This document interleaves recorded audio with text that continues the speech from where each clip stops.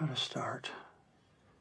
Well, it's just writing. I mean... Here's something important to remember about dialogue. Every word matters. No, it doesn't. They're vital. I want to go to this place that I think it needs to go to. The only thing that counts is what you see on the screen. I will write like 4 or 5, 6 hours a day. And it will be a voice made of ink and rage. Okay, I'm really glad you asked me that question. Welcome back to the show. In this episode, I sat down with actor Stephen Tobolowsky. He's known for Groundhog Day, Seinfeld, Mad About You, The Practice, Curb Your Enthusiasm, Deadwood, Californication, Glee, Silicon Valley, The Goldbergs. The list goes on and on as he's been in nearly 300 films and shows. Most recently, he stars in a movie called Love Virtually as Dr. Divine. The film follows 4 couples as they attempt to find true love in a virtual world by going to absurd extremes in a world where the metaverse is commonly used. The movie also stars former SNL alum Sherry O'Terry. In this interview, we talk about a little bit of everything, including how he met Robert De Niro his first day in LA, getting past teachers who tried to limit you, how long Bill was actually trapped in Groundhog Day, conversations with Harold Ramis, his audition for Silicon Valley, his character's desire on the Goldbergs, and much more. Here's my conversation now with Stephen Tobolowsky. It was my 12th birthday, and I had just done The Ghost of Hoot and Holler, and we had our good show present, a party afterwards on somebody's lawn in Oak Cliff, Texas, and I got sick that night. I got super sick. I began bleeding internally, and I was sick for the next 3 years. Wow. I was losing weight. My parents thought I had cancer. They thought I was going to die. I went to doctors all over the place in Dallas, Texas. I couldn't play anymore because I wanted to be an athlete like everybody in Texas. I couldn't play. So I was in study halls all day. And then my regular classes, couldn't go to gym. Thank God. That was the age where you had to start showering with the other boys, and I did not like that at all. So I'm in study hall most of the day in junior high school, and I thought, I'll read some books in here because that's what they had. And they had a bunch of books of Shakespeare, which I'd never read. And I remember my mom always used to quote King Lear. How sharper than a serpent's tooth it is to have a thankless child. My mom knew that one by heart. And so I thought, well, I will try to read King Lear. So here I am as a kid, and I'm trying to read King Lear. I don't understand a single word of it. And then I come to one line is, I think it's Albany in that, who says, who is it that can say this is the worst? And I understood that line. I knew that. So I began reading plays. That's all I could do was read plays. And by the time I got to high school, I still couldn't play, but I could try out for plays and I could be in debate. So I started doing that. And then I turned out to be a good high school actor. Now, when you're a high school actor and you're a good high school actor, they always have the head of the troubadours and the head of the football team playing the young leading man and woman. But if you're kind of a good actor in high school, you play the old men. Yes. And, so you play it like Walter Brennan. You do sort of like this. And they always would give me the weird parts to essay. And we did a 1-act version of Trojan Women. And it went to the state competition, and I was awarded Best Actor in the state of Texas for doing Talthybius, the Greek soldier with a heart, and Poseidon, Lord of the Deep. So at this time, I felt like I was destined to be an actor. So at SMU, I said, well, this is what I'm going to do. And I ran into difficulties at SMU in that I had a teacher who was trying to destroy me. One of those teachers that have it out for you. I don't know why she did. I think for my audition, I did a a Shakespeare speech and did it as a striptease. I think that was it. And all the audiences, the teachers were laughing. The head of the department was laughing so hard they had to carry him out on a stretcher. But she did not like it. And so she was destined to destroy me. So she made sure I never got cast in any plays in college. So instead of quitting, I went to the local Equity Theater, got my Equity card, and started acting in Dallas. And I became one of the matinee idols of Dallas. And she really hated that. And when I did my first Broadway play, she came backstage to see me. And she said, "You're still no good." And I said to her, "Yeah, and you just paid $120 to see me." Wow. That was kind of my journey, was a series of catastrophes that led me to the next rock in the fast-flowing stream of the disasters of life that got me to being a professional actor. At what point in the early days did you start to lean into comedy? Like, was it always comedy? Like, how did that kind of come to be? Yeah, I always had a bent for comedy. And so I thought, and as here's another bit of a story. So when I was my junior year, I was playing Arpagon, this junior year of high school.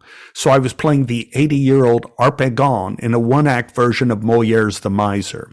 And our teacher was Mary Curtis, and she was very,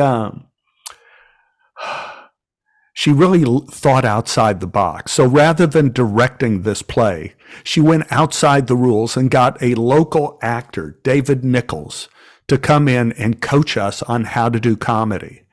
And so David Nichols came in and taught me as Arpagon. He says, comedy is not frantic. It's not this. Comedy is specific.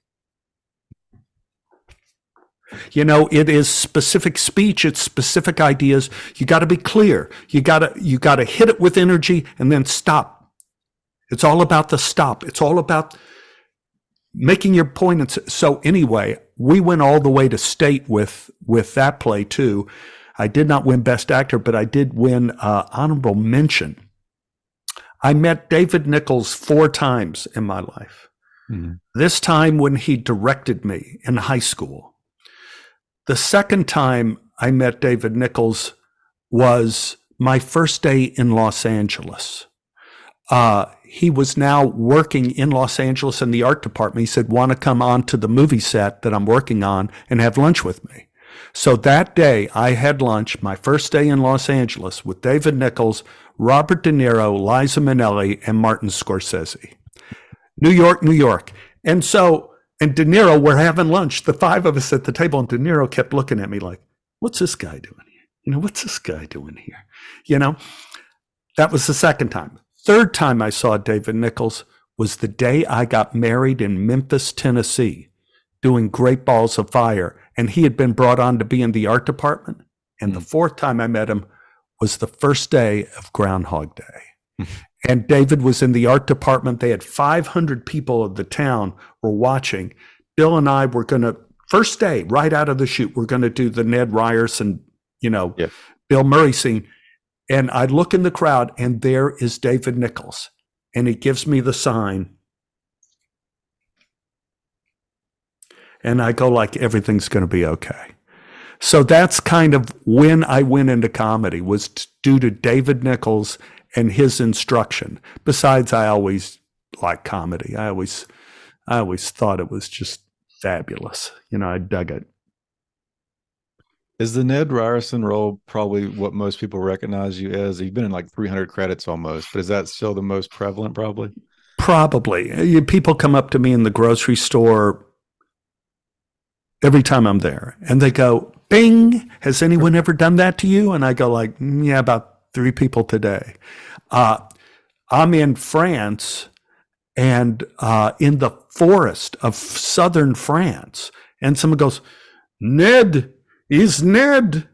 You know, all over the world, people know Ned Ryerson, and they always go Bing.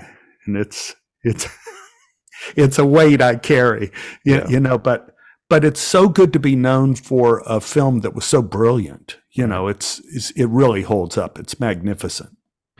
I write for creative screenwriting as well. We're doing a piece on how Harold Ramis uses theme. Do you have anything you'd want to add to like the theme of Groundhog Day? Absolutely. I talked to Harold Ramis because it was the subject of controversy as to how long Bill was trapped in the town.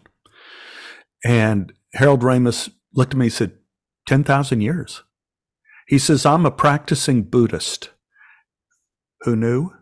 And he says, as a Buddhist, we believe it takes 10,000 years to perfect a human soul. And that is the real story of Groundhog Day, the perfection of the human soul. So I think Harold Ramis's religious feelings and ideas and philosophy fed into everything he did. And also the way he treated people on the set. He was amazing, kind, magnificent, giving man. And very funny. That's amazing. I hadn't heard that. What do you prefer between film, television, Broadway? Do you lean towards one? Is it the variety of all three or something else? Well, I guess I would have to say I'm a creature of the stage, that there's nothing like doing a play. And there's nothing like doing a play that's a success on Broadway. And the reason is we did Mornings at 7. We got more Tony nominations than any play in history, any straight play in history. We lost them all, but we got nominated. And when you do a successful play in New York, you see everyone you've ever known in your entire life. That people from grade school come to see you, people who taught you in graduate school, they make the trip and they meet you outside. Carole King, I met Carole. Anne Margaret, I met Anne Margaret. You know, all these people that you love, you meet them backstage. I find the art of film can be amazing. It could be amazing like in Groundhog Day, and it could also be a weight around your neck if it's in the hands of somebody who isn't as into improvisation as Harold Ramis was. You know, film is about creating the spontaneous moment. This goes with comedy, and this goes with the greatness of film. And that is like working with Ridley Scott in like Thelma and Louise. Ridley Scott is one of these directors, Alan Parker too. Ridley Scott, Alan Parker, of course, Harold Ramis. I'm only thinking of the greatest directors that we've had. Ridley Scott tries to make sure that he captures surprise, which of course is the essence of comedy. But he also, I know in his heart of hearts, he believes that surprise is what makes a film come to life. And so he sets up things to where on film, you're going to encounter something you didn't encounter before, and you're going to have to just reach into space for it, and hopefully it's going to be good. And we did that on Thelma and Louise all the time. He's all the time setting up surprises. And you're like, whoa, because capturing the thing about film is it could end up dead. You can over-rehearse it. You can overthink it, overlook it. But if you can capture that moment of surprise, then you have something that's magical, which is what, like in Groundhog Day, the scene where Bill Murray hugs me, like, hey, Ned, how you doing? You doing anything this afternoon? That scene was the one scene we improvised. I had no idea any of that was going to happen. And the reason is in Groundhog Day, there was very little improvisation because each day had to be the same day. So when I go, oh, Phil, I had to step in exactly the same spot on the street, turn at exactly the same time, do my finger exactly the same, and run up to him because it's the same day repeated. The weather had to be the same. So Bill and I shot our street scenes over and over again in different weather conditions, so Harold Ramis could pick what the weather of the repeated day would be, because it had to always be the same. And he picked the cloudy day, and as the day that is repeated, and when snow starts to fall as when time starts again. Because we were shooting outside Chicago, we had everything. So Bill and I shot in snowstorms, in sun and whatever. And there's only one scene in Groundhog Day that doesn't fit that template. And that's because we only had the groundhog for 2 hours. Mm. And so when Bill steals the groundhog, the sun came out. So it's the only time that there's sun in Groundhog Day. But when we did that scene where Bill hugs me and all that stuff, Harold Ramis, I guess, maybe knew what was going to happen because he had already set up cameras. He already, John Bailey already had his camera set up. And so I come to knock on the door or whatever, and then Bill came out and did all that stuff. And then I ran away because, like with Alan Parker, you keep going until they say cut. So nobody said cut. So I ran away, and Harold Ramis goes, cut. And I go, oh my God. And I said, what, do we have to shoot some more? He says, no, I think we got it all. I think we got it. So capturing surprise is an essence about film that I love, and being able to maintain surprise in theater is the art of it, because you have to rehearse so much. Like on Broadway, you get 10 weeks of rehearsal. So it's very easy to have a canned performance on Broadway, where you just do the same thing every day, every night. You're used to it. It's hard to have that opening to where you are still alive in the moment, which Stanislavski would say is all of what theater is about. How do you think about some of your characters in television? Like Silicon Valley, I loved your performance in that, where you are kind of, there's usually slow character growth, if any, in a show like that. What was your experience like with that? Well, Mike Judge, the people on Silicon Valley were, again, just geniuses. It was just a brilliant show. And I remember my audition for that. I had auditioned for Silicon Valley months before. And I didn't, in July or June or July or something, I didn't hear anything from it. So as an actor, you feel like, oh, you're dead, You didn't, no call back. Then I was in Arkansas working on something, and my agent and manager called together, which is always like a sign. And they said, what are you doing tomorrow? They want to see you on Silicon Valley again. I'm going, huh? I don't remember. That was months ago.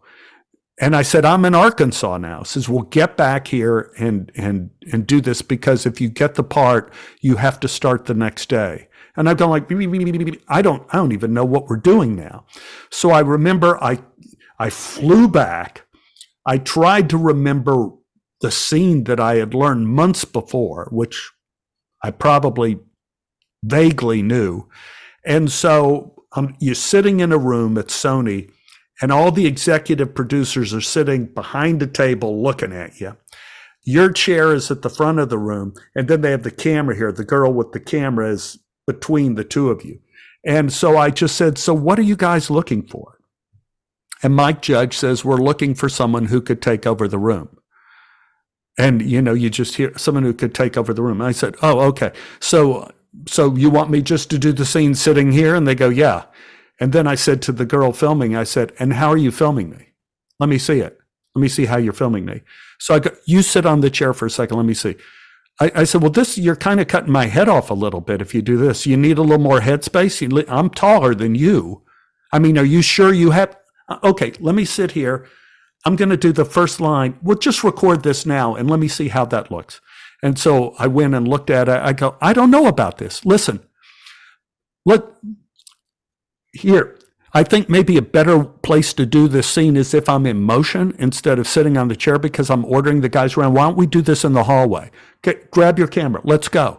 And so we left the room. I left all the executives there, and we went all the way down into the parking lot with her filming me while I'm talking, doing the scene. I went out to my car and I drove home.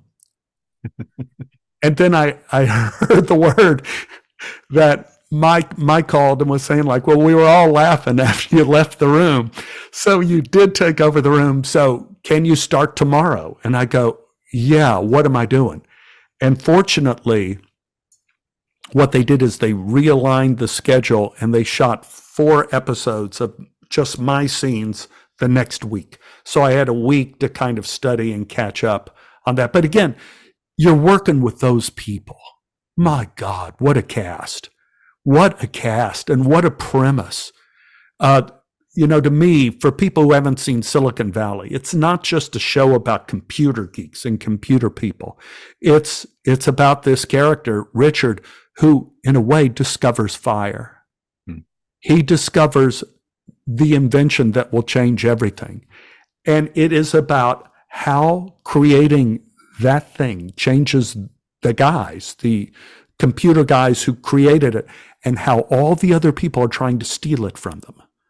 It was magnificent, and great writers, great cast. Everything was terrific about it. And here's a special thing. I just thought of this. One of our producers was Jim Kesselwise. Jim Kesselwise was the AD on his first job on Groundhog Day. And his job was to kneel in the street for when I'm walking up as Ned Ryerson. Remember, I had to always hit the same brick on the street. And his job was to go off camera, like pointing at me like, now.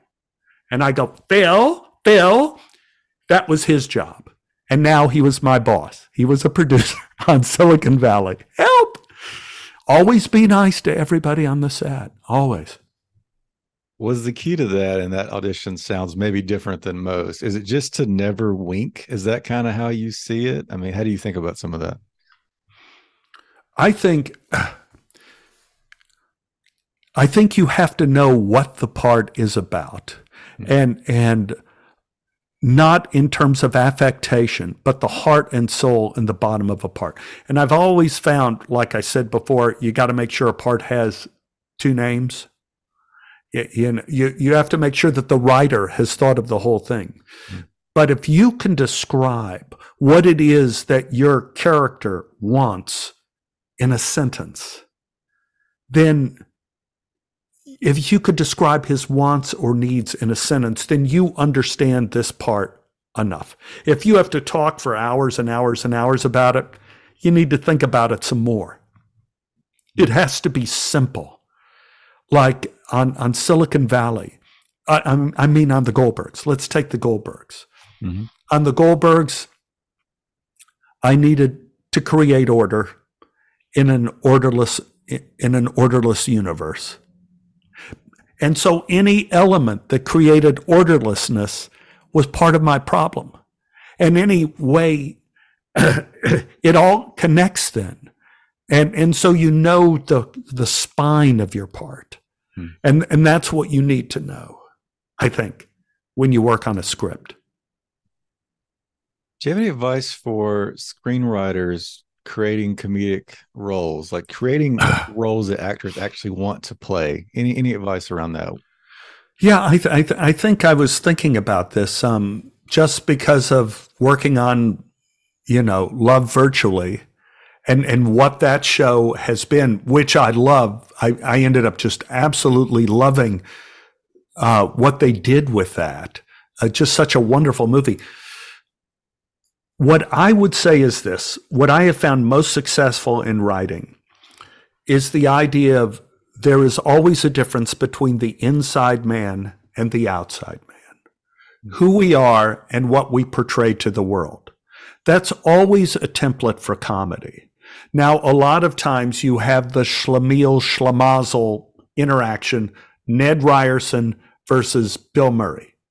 You have that where Harold Ramis would say in any comedic scene, you have to have the world and you have to have the aberrant force in the world. So Bill, in the scenes with me, had to be the world. So he had to play it straight. Whereas me, Harold Ramis said, Stephen, you can do whatever you want to do because you're the aberrant force in the world. But the thing that made Bill so special was he was able to go to the next scene with Andy McDowell where Andy had to be the world. And Bill is in the the diner, and he's the aberrant force in the world. So I think writers look for the characters who portray the world, and they could switch. They could go back and forth. And then you have a character that is not in the world. And that's why, like in Love Virtually, the thing that's so cool about that is you have, let's say, Cherry O'Terry and I, we're like counselors, we're therapists, marriage therapists or whatever. So you would assume from that we are the world. And we're helping people that are outside the world, that have problems in their life. So we have to kind of play it straight when we're being therapists. But in our personal lives, we're going online to not be ourselves. So finding in the writing where you find when you are the world and when you are the aberrant force in the world. That's what's important for writers, and that's what's important for actors to find when they're working on something. You take a look, I'll just bring it up. You know, it comes from Shakespeare. Like, take Hamlet. How is Hamlet when he's in the court? He's the world. How is he when he leaves and talks to us? Oh, that this too solid flesh should melt, thaw, and resolve itself into a dew. His monologue is when he is not the world. And he's talking to us personally. And then we could see the difference between Hamlet as the figurehead of the prince, and then Hamlet, the man. And then you see how they play off of each other. That's always an important thing in writing, is to find the inner man and the outer man. It seems to be like recently with shows like The Office, the behavioral comedy, what he says he does and what he actually does is actually what makes it funny. Is that kind of how you see most of the roles you're portraying? I'll tell you something I found out about The Office. The Office follows the template of Renaissance Italian comedy. If you look at the characters in those comedies, each one of those characters is represented by someone in the office, and I mean almost to the letter. Like you take Jim. Mm-hmm. Jim is a perfect template for Harlequin, for the Harlequin. Somebody who is a trickster. He always plays tricks on people. He's handsome.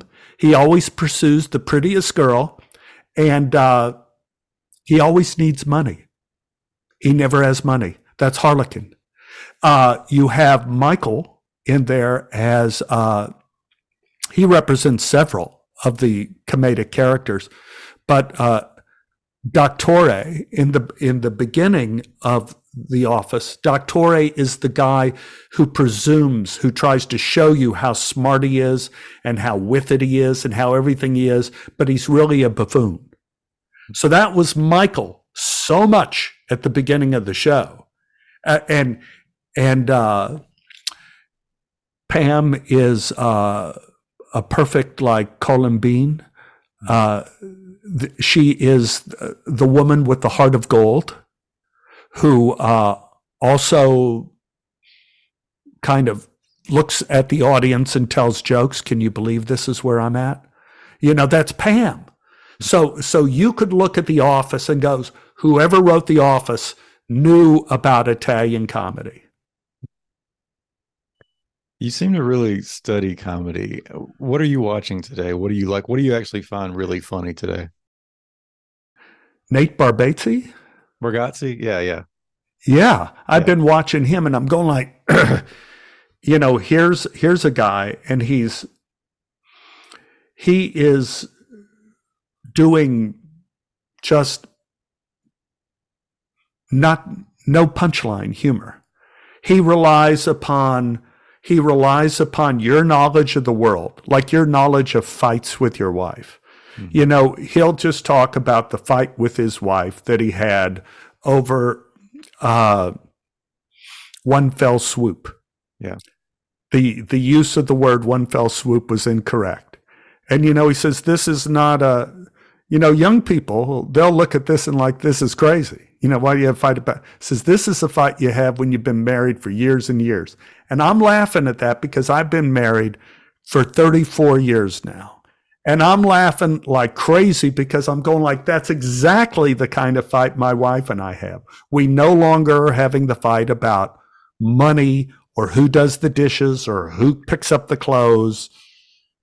Those fights were done years ago. Now we have fights about the most ridiculous things. And so he's observant. Nate Bargatze is observant enough to where he picks up on these things, or playing golf where your wife doesn't come back with the golf cart and you have to play with the driver. I had to do that. Annie, my wife, had to go to the bath. We went to play golf. She's on the course. So she had to go to the bathroom, and I'm stuck with a 3-wood. And I had to play a couple holes with just the 3-wood. And so I just am laughing. Going to Aristotle and Aristotle's Poetics, he talks about comedy. And he says a lot of times when we hear something we recognize is true, there is a laughter of recognition. It isn't really that it's funny. We just laugh because we've heard it before. And that's why he's saying in terms of comic structure or story structure, you have Act 1, the 3-act structure. You have Act 1, which is the introduction, Act 2, which is rising action, Act 3, which is the conclusion, which ties off the rising action. And he said to make a story successful, you have to connect Act 3 with Act 1. And that template still exists today. So in terms of comedy, Nate Bargatze is hilarious to me, just the simpleness of it. In terms of story structure, I was amazed. It's not funny, but Better Call Saul. I was amazed at how they keep that ball going. Because when you do those kind of shows, as a writer and as a producer, when you're successful, you have to keep the ball in the air somehow. And you have to keep changing your Act 1 when you put in your new Act 1. So a lot of times I find what's essential is where you find your new Act 1 in a script. So that's kind of, and in terms of other things, I really have not been seeing a lot lately because I was working a lot in the pandemic and working out of town. So I really didn't have the luxury of just my Netflix. I didn't have anything there. So again, the pandemic created a situation where everybody was working outside of California because the COVID restrictions were so onerous here and expensive. So I was working in New Mexico. I was working in Utah. I was working in Oregon. All these places where, I was working on a show in Utah, and the COVID monitor came up to me and put his fingers on my forehead and goes, "Yeah, you're good to go." That was it. Right. Thanks so much for tuning into the show. Before you take off, I want to give you a free gift. I'm giving you my first book, Ink by the Barrel, for free. That's the digital download and audiobook at brockswinson.com. Inside this book, you'll learn how to annihilate writer's block by embracing Elizabeth Gilbert's playful trickster mentality. You can learn to weaponize your anxiety with Kevin Kelly's different is better approach, and learn how to defend your time with Ryan Holiday's calendar anorexia mindset. There's just a few other ideas in the book, Ink by the Barrel. It's also based on over 400 interviews I've done right here on Creative Principles. So go steal that book right now, Ink by the Barrel, to learn how to be a prolific writer. You can get your copy, that's digital download and audiobook, at brockswinson.com, BrockSwinson.com. If it's your first time here, thanks for listening. We'll see you next time. Make sure to hit that subscribe button so you never miss an episode.